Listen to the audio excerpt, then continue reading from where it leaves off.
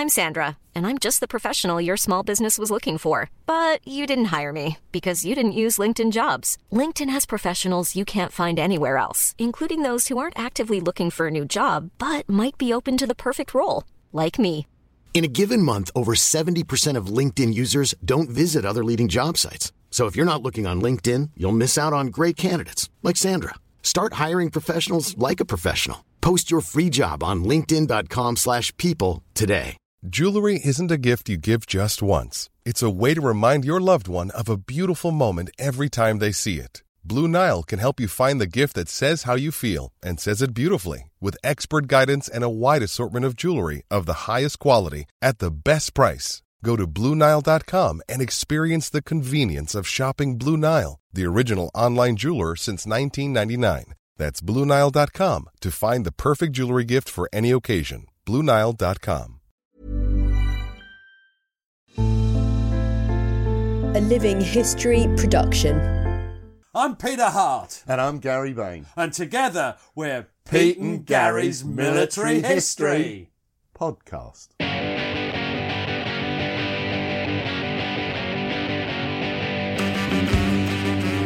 Hello. Do you like a chatter? I do. Do you like a natter? I do. Well, you'll like Chatter Natter with Andy Tong, our guest for today. Hello, Andy. Hello, Peter. Hello, Gary. Hey, Andy, you all right? Yeah. He's very well behaved. He is not like that Always. Carol Oak. Sorry? Always well behaved. Always. It's like a guy. Now, we're here to do a chatter natter with you on the subject of your militaria collection. You have quite a reasonable sized militaria collection compared to mine. Say all the girls. Hey. And firstly, Gary wants to ask you a question about something. What do you want to ask, Gary? Well, I'd like to know, Andy, what sort of got you into the collection? You've got an interest in the Great War, and I've seen you on a number of battlefield tours, for example. But why collecting? Oh, that's quite simple. It started when I was in my early teens and finding at home my father's cap badge from World War II. He'd been invited to join the army in 1939. The sort of invitation that one doesn't say, can we put it off for a few months? And he ended up going to India, moved overland from India to the Western Desert, arriving just about the end of May 1942. And with his battalion, he went to a little place called Bir al Harmat, just on the edge of the cauldron. And we all know what happened on the cauldron, don't we, Gary? Yes, it's in Peter's book, At Close Range. It's as if it was scripted. So his battalion was guarding the gap in the minefields where 15th Panzer Division came, and basically they took about 75% casualties. He ended up in an Italian hospital, and then got moved to Germany, where he spent the rest of the war digging coal for the Germans, based out of Lambsdorff in Silesia. That's quite a war record. I wish we'd interviewed him. No, he did one of the POW death marches and ended up at Regensburg, or I think it was actually Moosburg in Austria. But he never talked about it much, as very few of them did. Except to us, the War Museum. That was compulsory. So that's what kicked me off. And is that what kicked you off in your interest in military history or in collecting, or is it both? Probably both. I started very much as a collector, collecting badges, saving badges. And was it Second World War, like your dad's? Initially, and then a friend persuaded me that I should go on the battlefield tour that he was acting as courier on. So he went to the Somme. Next year went to Ypres. Then the next year did a couple more places, including Verdun. And it sort of built from there. And how old were you when this started? You know, when you started actually collecting properly, when you started going to battlefield tours properly? Started collecting properly late teens. Started getting the wider interest, the backstories for beyond the actual physical artefact when I was in my early 20s, and I've just run through from there. Most teenagers don't have a lot of disposable income, Andy, so how did you sort of afford some of these things, or were they very much cheaper in those days? Very much cheaper those days. And what I was collecting was mainly the cap badges, which could be, when I started, they were 50 pence a piece. Now some of those basic badges are still only £6 or £7. So there's the end of the market that's very accessible for people without going to the esoteric things that really are rocking horse shit. And there's things that give interest that are not necessarily expensive. Did you ever move into postcards? Military postcards, yeah. Yeah, I've got quite a lot of it, because one of the interesting things that goes with owning some of the artefacts is if you can find pictures of the lads actually wearing it or using it, it takes you from just being hoarding to actually collecting and understanding and starting to want to develop the history and the full picture. So you started with badges. I mean, I remember, I think you may even have known him. You certainly know his book. Chris McCarthy said he used to collect badges, and he used to go on and on about it. Then he went to work at the War Museum, and they took him and showed him the War Museum's collection of badges, so he gave up. What's the bloody point? But there is there, are you one of the collectors who needs to have every badge, every variant of every badge? In other words, obsessive. Or are you just someone who wants some nice examples of most of the badges? Right, so I've got some main themes. I've got a theme for the County of Cornwall, which is where I was brought up, and that was the regiment. I'll be able to do the accents for you. You certainly can, me handsome. Proper job, me handsome. Those are the key words. You master those, you're okay. Proper job, me handsome. That's your pirate. No, he's pretty good. A lot of people do speak like that. No, he's good. That's also his Cockney and he's Australian. Arr. Yeah, but don't tell him that. Oh, hang on, that was my Norwich. Sorry, carry on, Andy. We don't want to be thrown off track by an idiot. So there's a few themes where, yes, it'd be nice to have to explore the corners of what was possible. Now, that goes back to really the end of the 18th century. Those are the earliest bits that are really achievable in finding. So you broadened out from badges to Cornish militaria. Yeah, so the uniforms, the headdress, the equipment, and then a lot of the stuff that goes within paperwork and ephemera. So that would be more fair to say that's edging in towards obsessional with that field. With that field. But then other interests is having some nice examples of something, rather than necessarily having everything. There are a community of collectors who look at different examples of the same cap badge. I've got 20 different variants of this. Yeah, so what? But it excites them, and it obviously floats their boat, and I shouldn't really criticise someone for that. But it's not what I want to do. Well, I collect postcards. That's why I asked about the postcards, for example. I started probably 10 years ago now. And what I actually like the ones that got something written on them, rather than the blank ones, because you can get a little bit of the backstory. And one of the early ones I got was addressed to somewhere in Hendon, which was the site of where my wife worked. And I just liked the idea that I could connect to that postcard. It wasn't the best postcard, it was just interesting. So Gary, tell you a little story. Years ago, I went to an auction in Lewes, and the auctioneer kicked everyone out at lunchtime, so we were just wandering around the town and went into the town hall where there was a little postcard fair. 1, 2 Cornwall postcards, and bought these here because they looked interesting. Not particularly, they weren't military. Then you looked at the back of this postcard. It was addressed to a Master Jocelyn Ratcliffe. The postcard had been posted in 1906. Now, as a teenager, I used to go beating for the local pheasant shoot. That gentleman was one of the syndicate. So I picked up cards that had been sent to him, 50, 60, 70 years before? And then you've got a personal story. And then I had actually known this same person in later life. Yeah, very interesting. Now, you must have broadened your themes, because a lot of the things we're going to look at don't have a link to Cornwall. So what are you said you've got more than one theme. What are your other themes, would you reckon? I'm interested in the First World War. I'm interested in the ground of the First World War, the people that fought, and how it panned out and how it spread its tentacles a little bit wider. So it'd be very easy to think that collecting is all about shiny things. But sometimes it's the non-shiny things that tell far, far greater stories.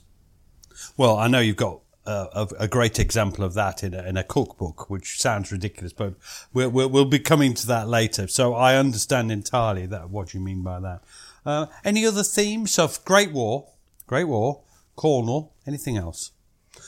Or is it just sometimes you see something that floats your boat? Yeah, sometimes you see something that's got history. It's something that isn't necessarily run-of-the-mill. And if you're in a position where you do the research that goes with all of these things, it gives you the knowledge to pick up something that could actually be nondescript and something that's actually got historical importance. Now, you mentioned research. Do you, so, and this is it, I know you've just shown me your library. I'd count you as a book collector as well. You've got a wonderful collection of books, Great War books mainly that I saw. Is that part of your collection, do you think? Or is it also a research, well, it's a research tool as well, fitting in with the others? It's most definitely both, because the sort of books that you've seen are predominantly the regimental histories and divisional histories and those sort of books and official histories, which are most certainly not the sort of book. It's not a Peter Hart at close range type book where you sit down and you start at the beginning and you read the book. These are books. Oh, I meant Blockbuster. These are books that you dip into to get the research information. I stayed at the Ariane Hotel about 7 or 8 years ago. They let you in? They did let me in. They didn't let me out again. And there was a huge display by the stairs, I seem to recall. Might have been the lift. Of Great War uniforms, artefacts, etc. Was that something to do with you, I seem to recall? Might be. So Natasha, who runs the Ariane, is a good friend.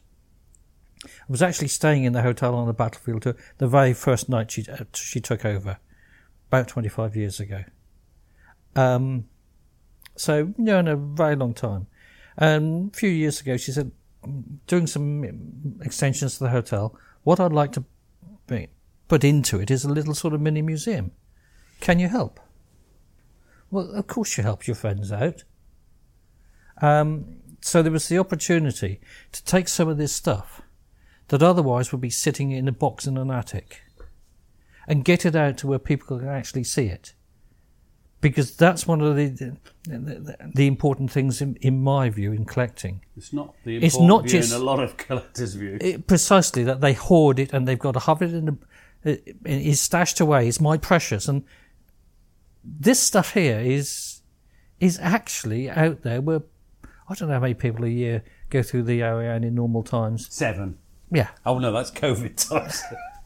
Well, exactly. But people see the stuff. It was certainly very prominent. And when you go there and you just stand back near reception and watch, there's always someone stopping to look at it. And that makes it worthwhile because you're sharing information, you're sharing knowledge. And you're helping, I suppose, to present a memory of the people that fought there 100 or so years ago. Now, I think that's a great way to move on to the next bit, which is to think about some items in your collection. I don't know what let's start with. Well, you tell us what you want to start with. How about a picture of the Queen? Yeah. Oh, well, which Queen?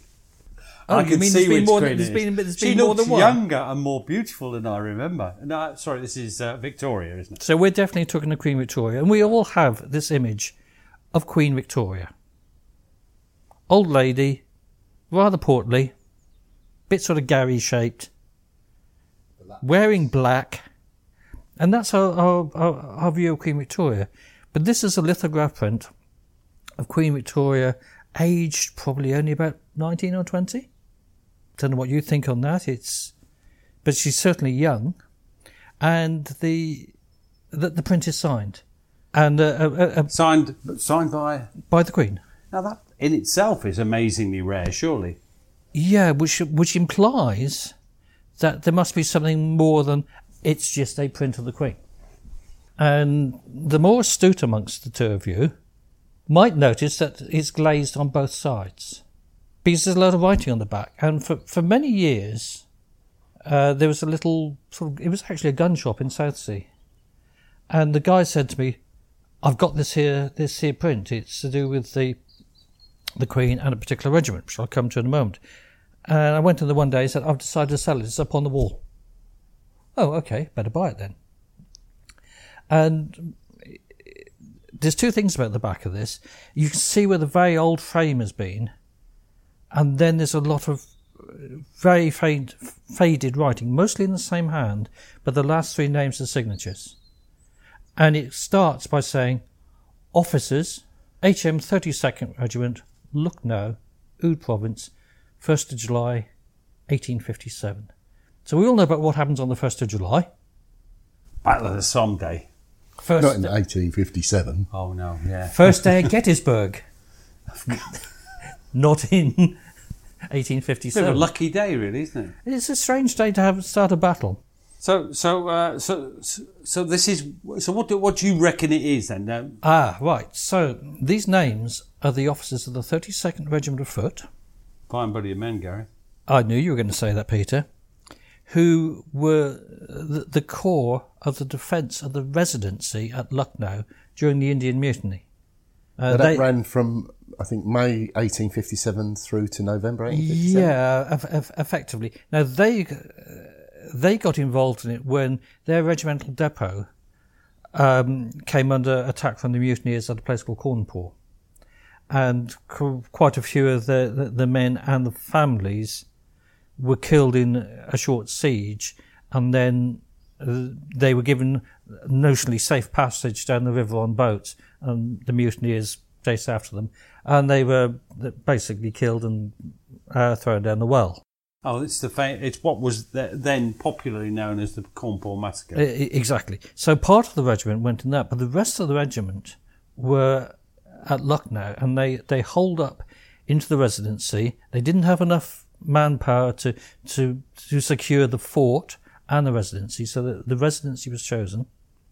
They defended that against a tremendous onslaught from the mutineers over many weeks, with increasing casualties. The man in charge of the defence, Sir Henry Lawrence, was killed on the fourth day of the siege. There was mine warfare from the mutineers who kept trying to undermine the defences, and they were initially relieved by Sir Henry Havelock on the 25th of September with a small relief force who promptly got bottled in as well.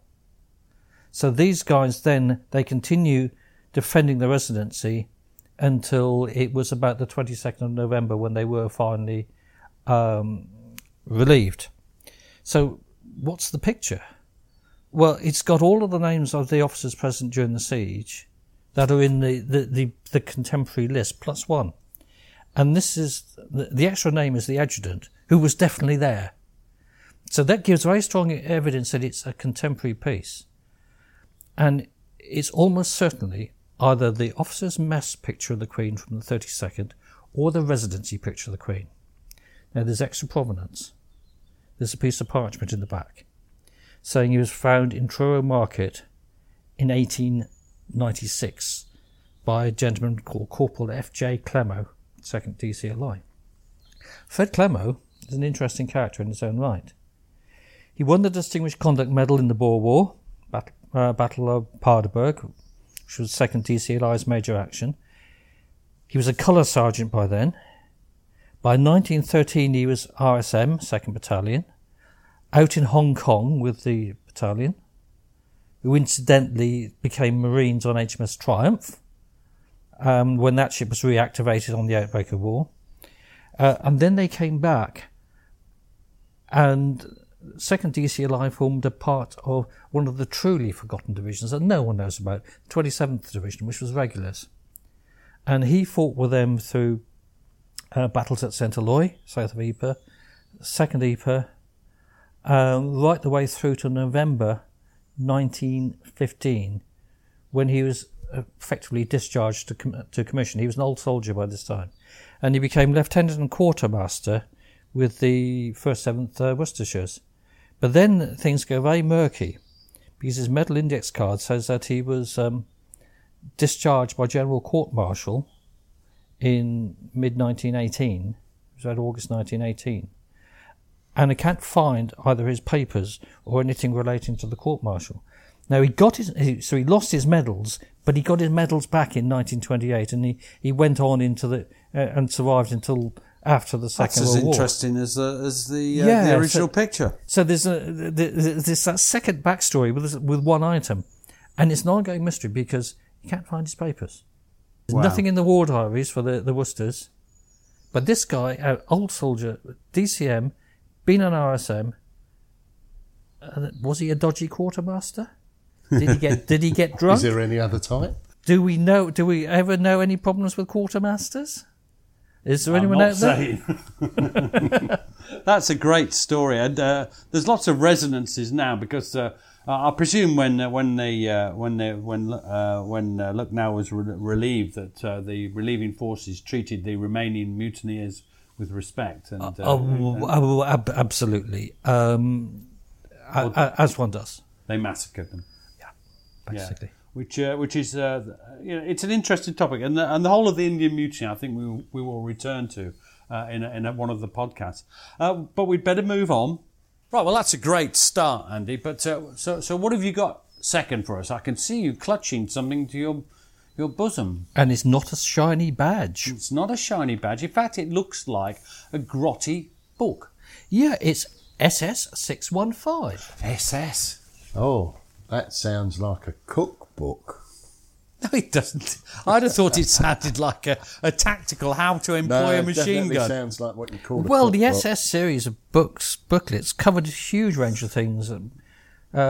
Yeah, I seem to remember that one though, because that was my favourite when I was in Stationary service, Andy? Something like that, yeah. I think it's stationary service. But it's a document issued by the Quartermaster General's branch, which should imply something that, yes, of course it's a cookbook.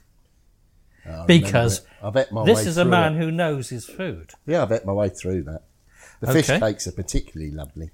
And it's a lovely little book, which in essence it's a recipe book. Because when you actually delve into how you fight a battle, one of the most important things you do is you feed the guys first. And you keep them fed. And we've got to remember that at the time of the Great War, there wasn't an armoury catering corps. All of the catering was done at battalion level. So there had to be guidance that came down from above and those that were knowledgeable.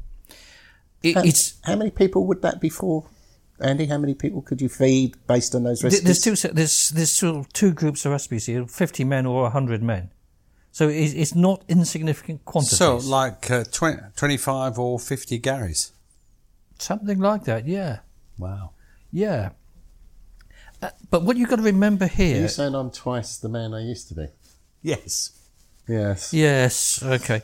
Moving on. Sorry. What you've got to remember here is that this was taken very seriously. If you look at a lot of the war diaries at divisional level, the boring adjutant quartermaster branch war diaries, some of those diaries have got so much information in there because they publish all of they record all the weekly orders. And one thing they were really hot on was the hygiene in the kitchens. There wasn't any of this here, you're allowed to smoke or anything like that when you're cooking the food. They were really hot on it, and most people don't get that. You see a lot of parodies where the fag ash is falling into the soup. No, that wasn't allowed.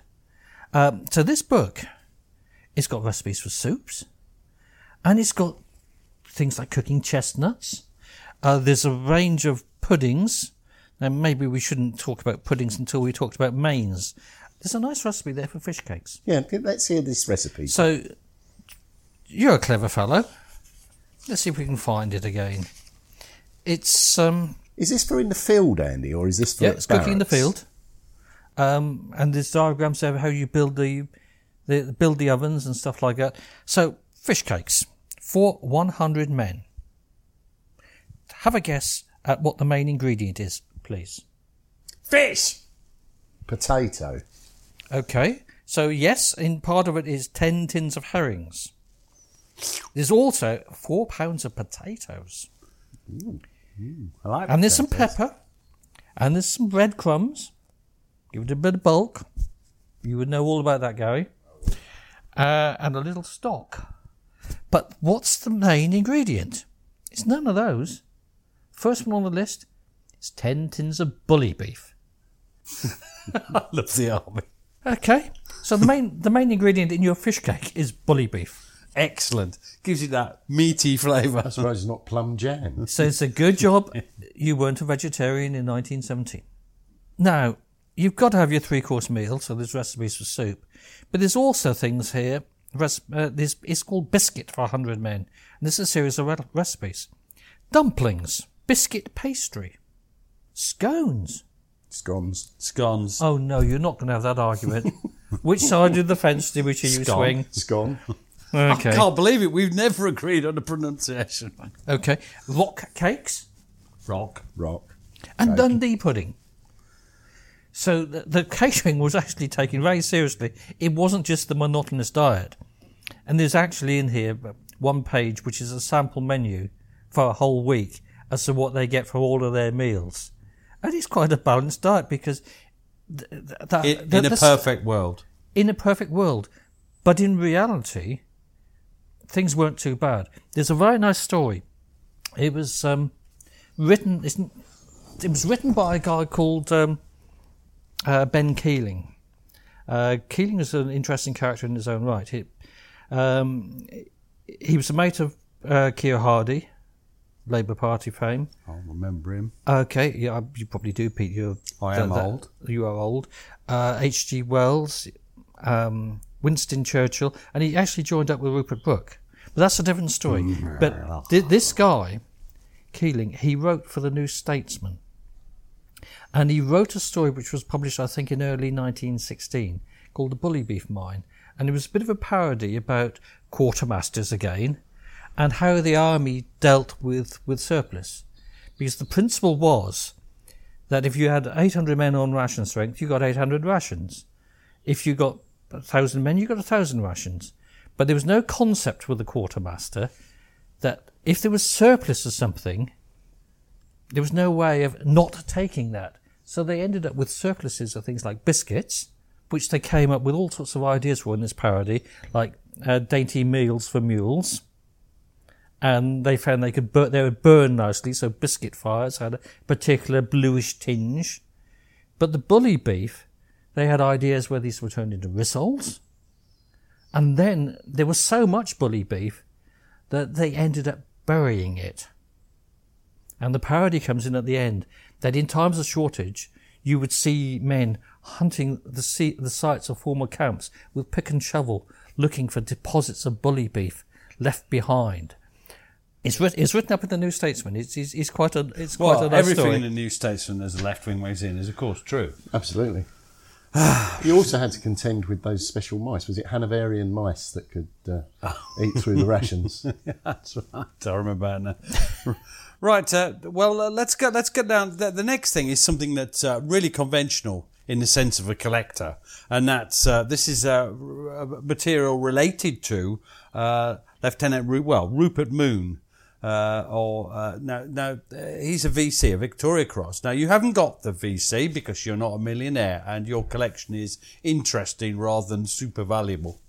But tell us a bit about it, because there's a photograph there. I can see it.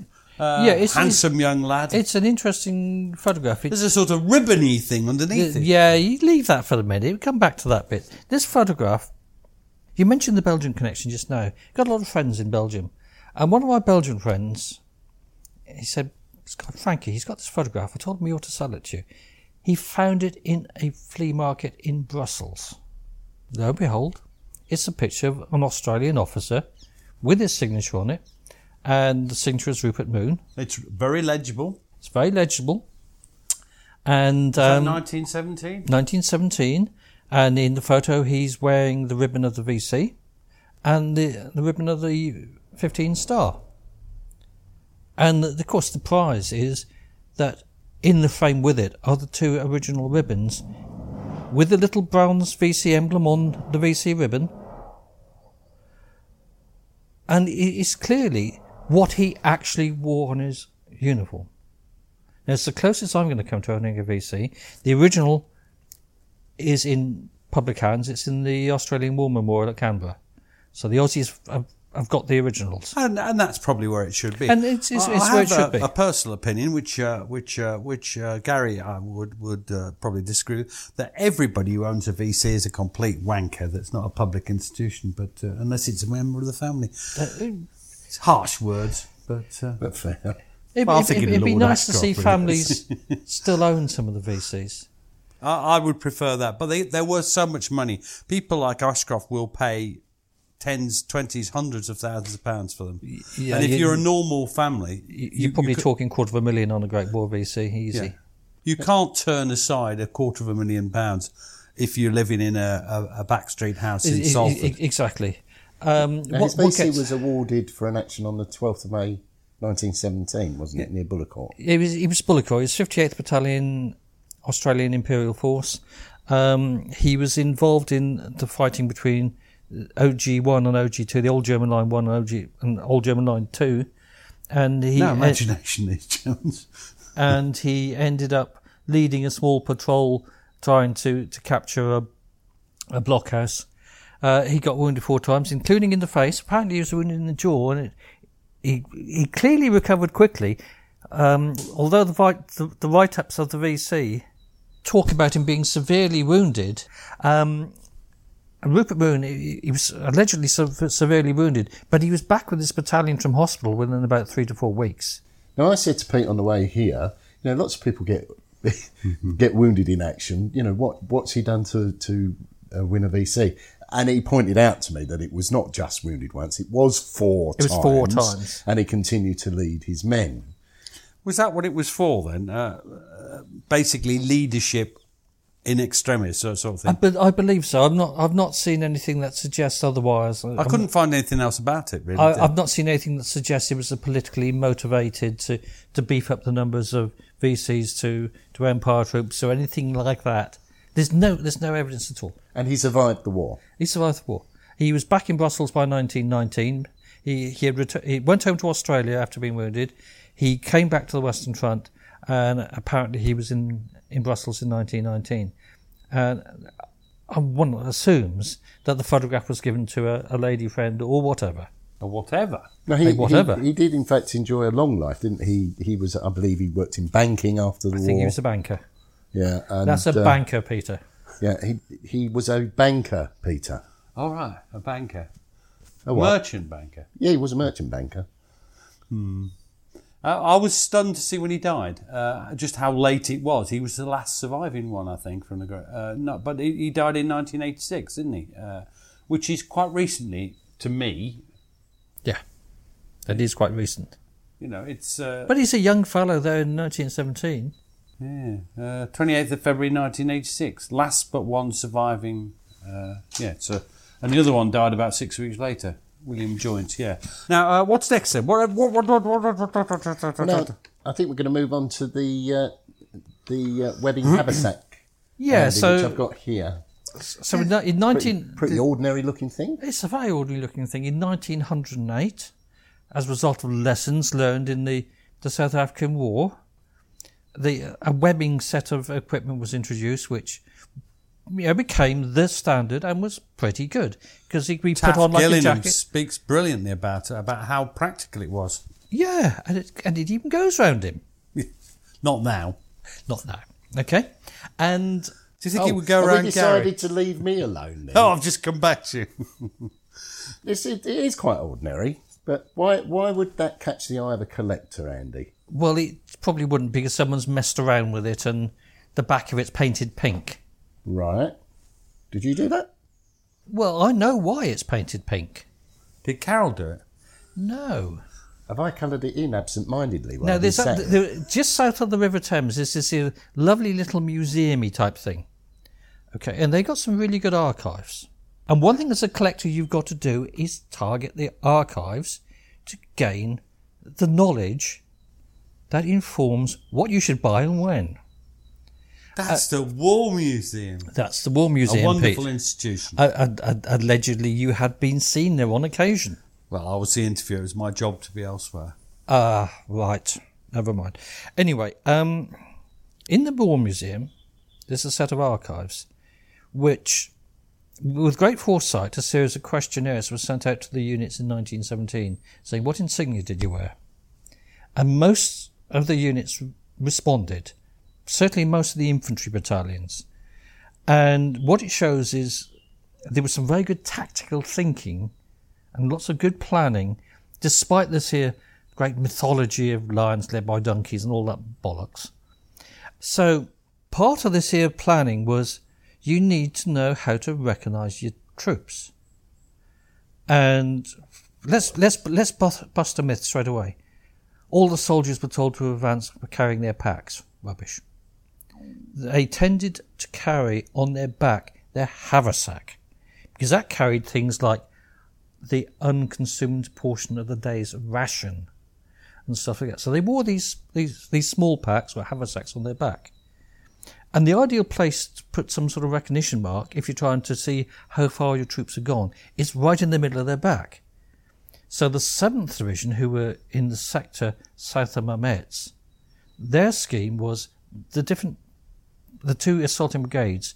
One had yellow cloth or yellow paint on the back of the haversack, and the 20th Brigade, their battalions, their haversacks were painted pink, or they had a big rectangular pink cloth tacked onto them. So this here is actually a relic of the first day of the Battle of the Somme. And it's something that most people would ignore simply because, somebody's been at it with the paint. Well, that's what we I thought it was Gary. Well, no, I mean, you hear of the metallic triangle, don't you? 29th. The Twinklers. 29th Division, yeah. Exactly the same. But you wouldn't think something as simple as just painting the haversack pink would be thought of. It's a big swatch of colour right in the middle of the back of the guy, and you get a reasonable idea of how far they've got. And of course, now these guys, the 20th Brigade, included the 8th and 9th Devons. Oh, we've been to their graveyard. Okay, so Mansell Copse, they attacked out of Mansell Copse, down a course to where the machine gun was on the corner of the cemetery opposite. They were ambushed, weren't they? Captain Martin, who had made the prediction with his plasticine models of what was actually going to happen. So that piece of kit... And the Reverend Cross buried them. Yeah, he was Cross, wasn't it? He was Cross after he'd done that. Yeah. So you can actually tie this artefact to a particular day in history. That's wonderful. That really is wonderful. That's fascinating. We'll put pictures of these things up so people can share our amusement in it all. Now, let's see what's... Oh, the next one. Yes, Gary's put it on his head. Well, Gary, you look... It may be a bit too small for you. It was very small, actually, and this is a German Pickelhaube. It is. Now, who did that belong to, and how have you got it in your possession now? Now this is one that turned up at one of the military affairs, 20 years ago. When you look at the pictures, you'll see it looks as if it's been there. It's because it has. It's got its original cover with the green numerals on the front. Reserve Regiment 242. And inside it's named to a Soldat Rieger. Okay, that's important. Because Rieger, as far as I can determine, is in the mass grave at Langemarck. And his date of death is the 21st of October, 1914. And his regiment, Reserve Regiment 242, was part of the first wave of German reserve formations that were put together at the very beginning of the war, including the young university volunteers. Oh, the myth of the Well, Kinder the Morgan. myth's later, isn't it? Myth's November. So this is this was a 2-day battle, I think, wasn't it? This battle was actually a little bit longer. These guys... First Ypres, the 242 was the first German regiment to come in contact with the British at a place called Kriesecker Crossroads. It's out to the east of Gelliveld. That regiment took, I think it was 6 days to do the half a mile up to Gelliveld. And they took about 60% casualties, including him. So this could have been a souvenir. What's your problem? Almost certainly souvenired. Brought back by someone in, it would have been 7th Division, who were on point at that area. It was 7th, yeah. Yeah. And of course you know, sorry. Yeah. And it's an example of something from literally the first day of the first Battle of Ypres.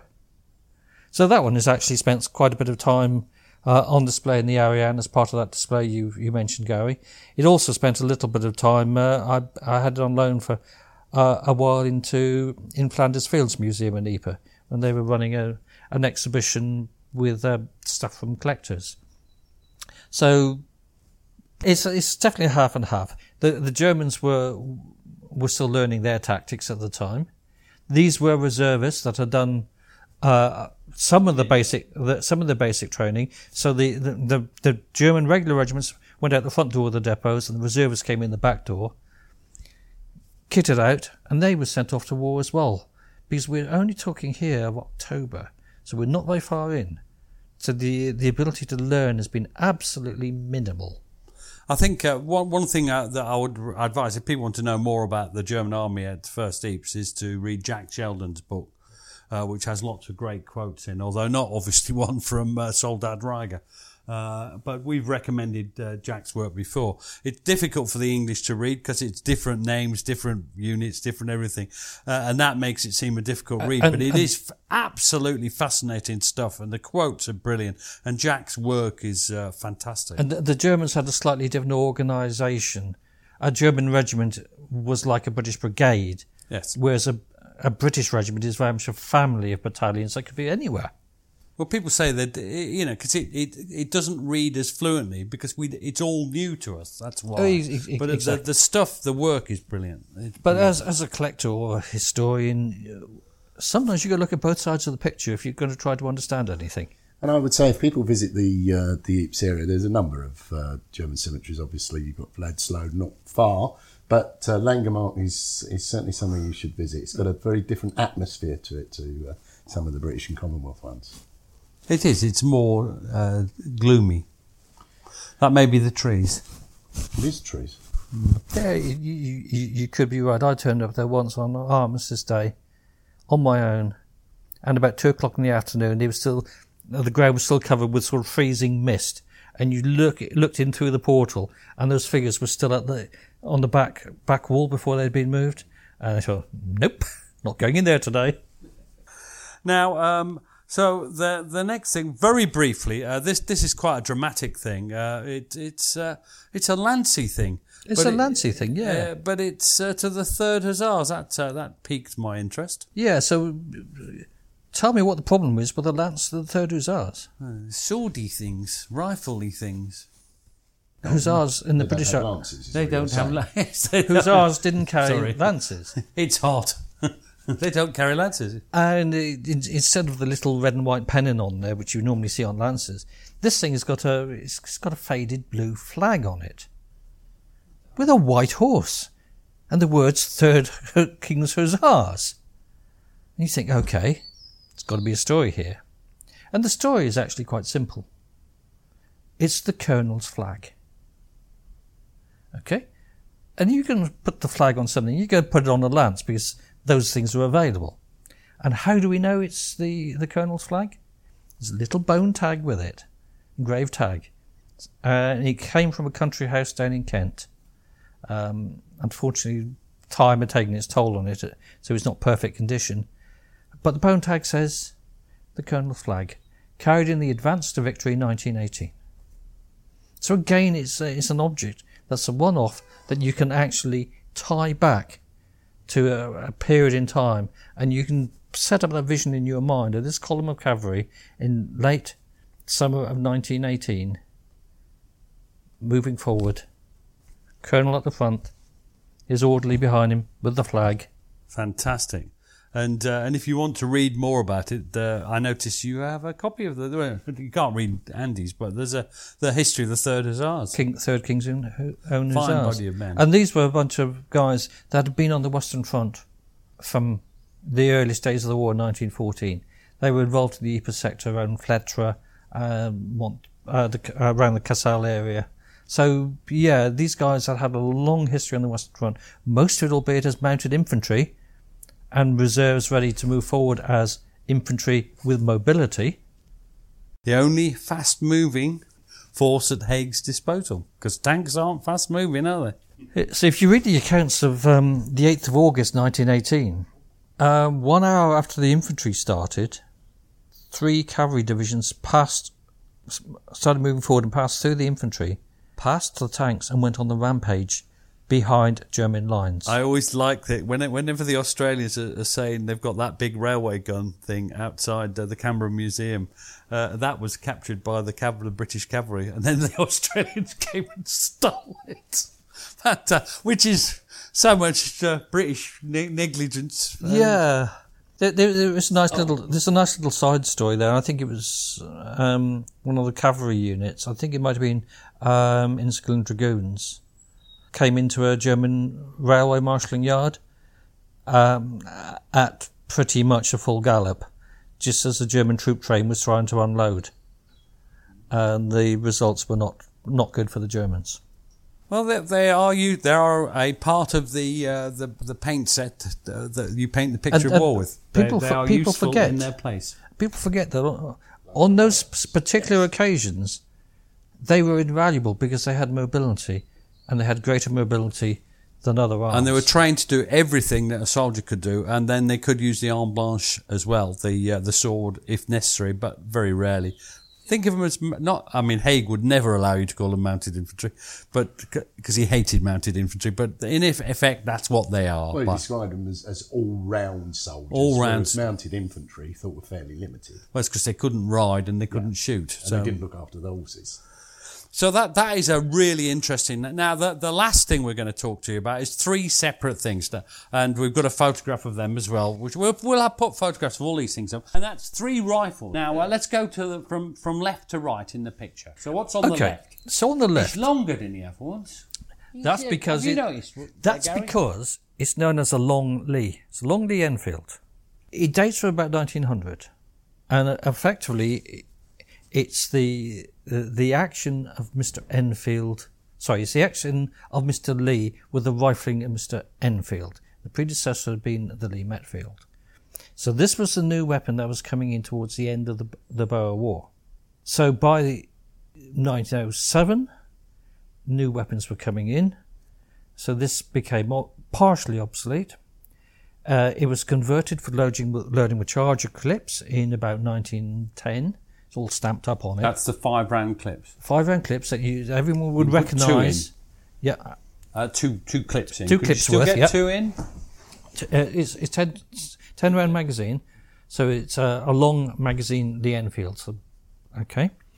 And the interesting thing about this one is, on the outbreak of war, this semi-obsolescent rifle was issued to a lot of units. The Royal Naval Division carried them. Lots of battalions in training in the UK had these things. But this one's a little bit different because on the butt plate, the unit markings are stamped. And they're stamped 9 ES, 9th East Surreys. So firstly, what do we know about the 9th East Surreys? Journey's End.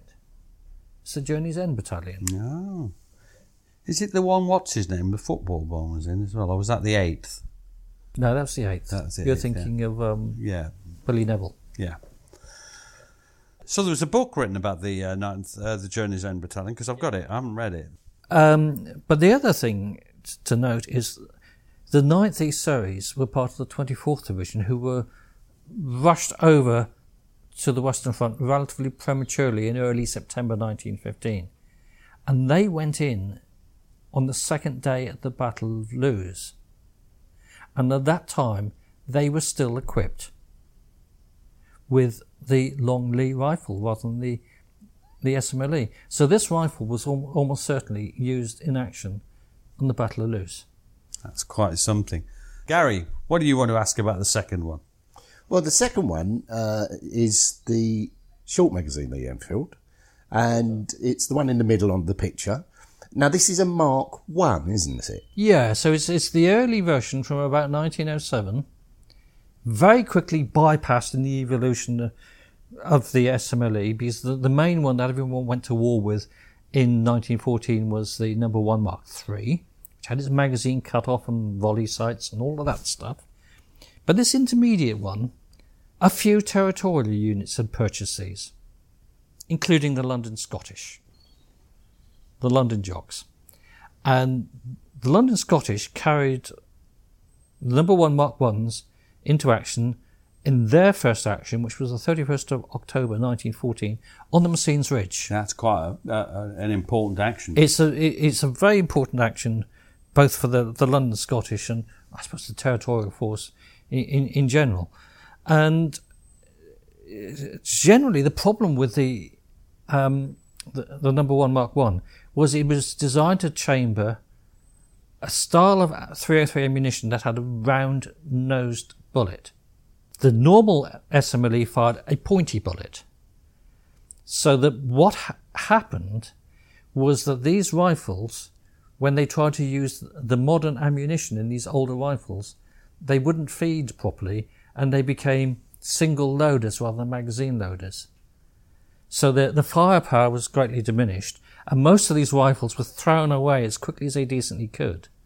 And most of the lads from the London Scottish picked up rifles from the cavalry who were fighting alongside them, casualties in the cavalry, and they fought with normal SMLEs.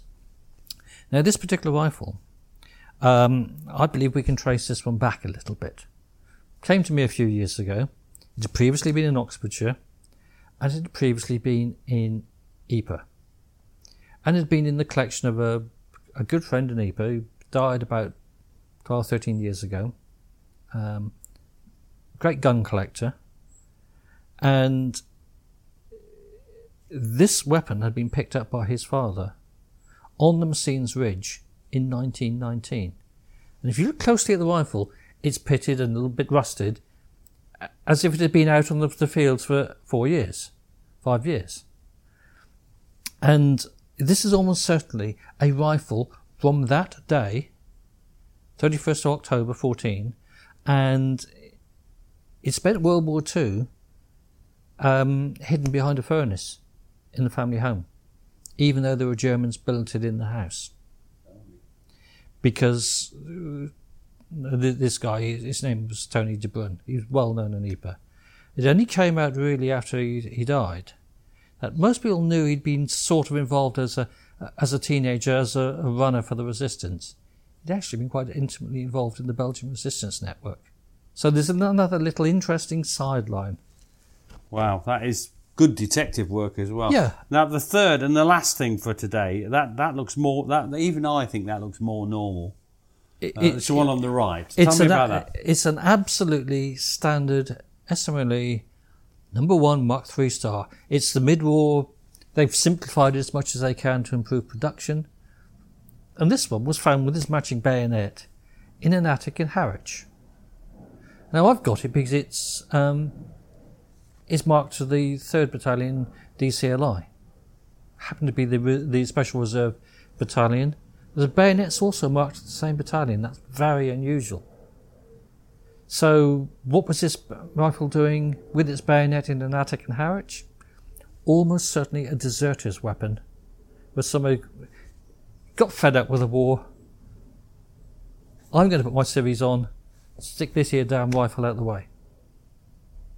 So that's really all we can say about that. Deserter's weapon.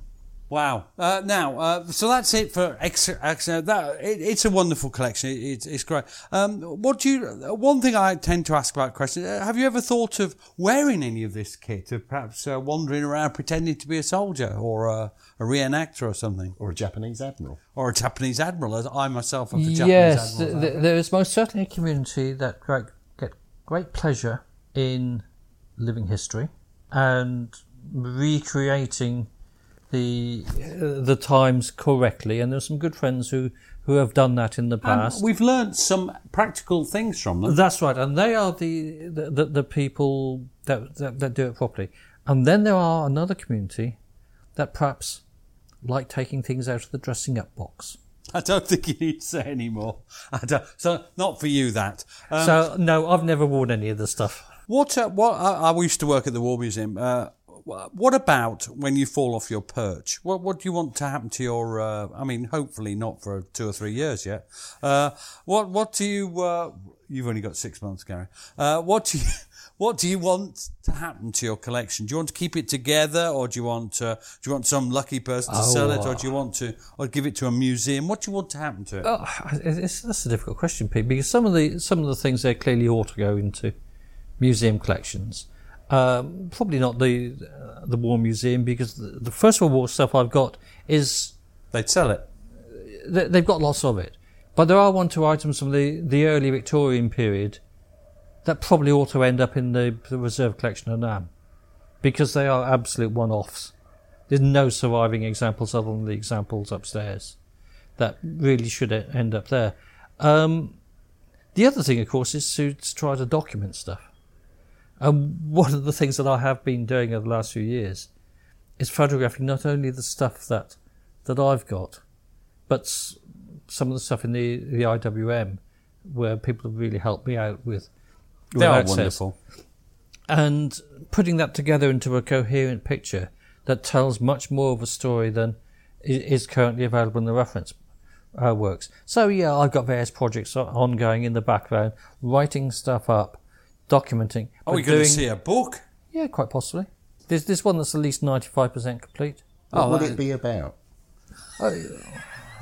Well, I did think of doing another cookbook, but I don't think I've got quite the charisma of Nigella to be able to take it to TV. I don't know. Well, we've heard all about your curry. I think don't write it off. Well, there is a recipe for curry in here, and I would have quite happily made you a curry to that recipe, but I couldn't get the bully beef. No, I'm waiting for the fish cakes. On that note, thank you very much. We've enjoyed a chatter, haven't we? It's been a pleasure, Pete and Gary. Cheers, Andy.